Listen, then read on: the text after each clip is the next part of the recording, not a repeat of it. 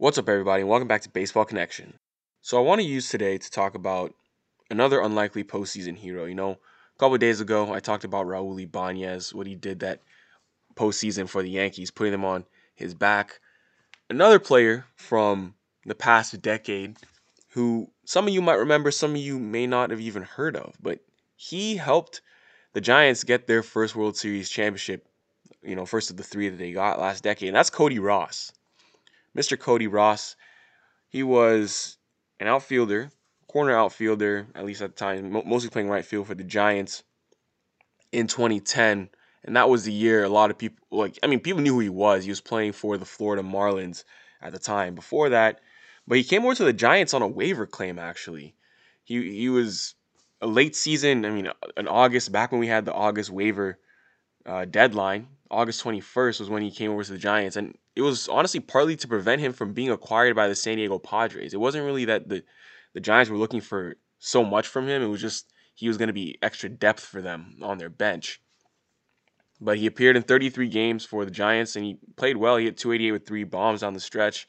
But that 2010 season combined between Florida and San Francisco, 153 games. He had 269 with 14 home runs, 65 ribbies. That's good. He had a good year. But the Giants ended up overtaking the Padres late in the season and winning the NL West division title. It was actually, they were neck and neck for some time. And then Jose Guillen, who was the Giants starting right fielder, ended up having a neck injury. At least that's what they said initially. Turns out what really happened to Jose Guillen was that he was left off the playoff roster because a package of HGH, human growth hormone, was intercepted as it was being shipped to his house. So he was having some trouble. He had bigger fish to fry. So the Giants left him off the roster, and Cody Ross became their starting right fielder. So the postseason journey begins. The Giants are in the playoffs, and they're having a great year. NLDS, they are facing the Atlanta Braves. Cody Ross started all four games in right field. He hits a home run, actually, to tie Game 4. Game 4 would be the deciding game, and he drove in the winning runs in two of the Giants' three wins. And so that was when you started to see, like, wow, this dude has a flair for the big moment. He's hitting in big spots. What really put him on the map was when they faced the Phillies in the NLCS. So, the late 2000, 2000s. When I say 2000, I mean 2000, 2010. The late 2000s Phillies were really good. I mean, obviously they were World Series champions in '08, and then they were going to playoffs. For a few years after that, they had Roy Halladay, and this is Roy Halladay like right in his prime, at the top of his game. So he's pitching. Roy Halladay's pitching Game 1 for the Phillies against the Giants, and this is a dude who's just like unhittable, absolutely filthy. And it wasn't just him. The Phillies that year had a big three of Roy Halladay, Roy Oswalt, and Cole Hamels. All these guys were top of the game, and they were just locked in. This is the big three you wanted going to a postseason. That was the whole talk going to the playoffs, and who was going to defeat this big three in Philadelphia. So Cody Ross goes to Philly, and there he is against Roy Halladay. He hits two home runs off of Roy Halladay. Two home runs in the first game of the NLCS. And everyone was like, well, okay, this dude just stayed hot because he just went 4 for 14 with a homer and three ribbies in four games against the Braves. Keeps it going in NLCS. Okay, that's pretty crazy. Maybe we should this dude has arrived. It's past the point we should start paying attention to him. Now he's like the focal point. He is the hottest hitter in their lineup. Game 2 of the NLCS comes. He hits a solo shot off of Roy Oswalt. And everyone is like, what is going on? Like Cody Ross has turned into I don't know, Albert Pujols or whatever stud right-handed hitter there was at the time. And that would be the last home run he hits in the NLCS, but it was more than enough. I mean, the Giants would end up winning the NLCS in 6 games. Cody Ross would be awarded the NLCS MVP for the series in which he hit 350 or 3 bombs, 3 doubles, and 5 ribbies. 3 of his 5 postseason home runs that year broke up no-hitters. His home run off of Derek Lowe was the Giants' first hit in Game 4 of the NLDS. The first home run, obviously, in Game 1 of the NLCS in addition to being the first hit off of Halladay in the game, it was actually the first hit off of Halladay in 11 innings because Halladay threw a no-hitter in his previous start. And a lot of people don't remember that. That was the year Halladay threw two no-hitters in the same year. And then his homer off of Oswalt in Game 2 was the Giants' first hit of the game. Game 3 of the World Series, he actually hit another home run.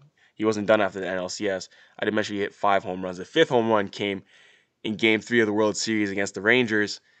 And, he hit a home run off of Colby Lewis in Game 3. And the Giants were going to be World Series champions that year. I mean, that was Cody Ross's first World Series ring. They defeated the Giants in 5 games.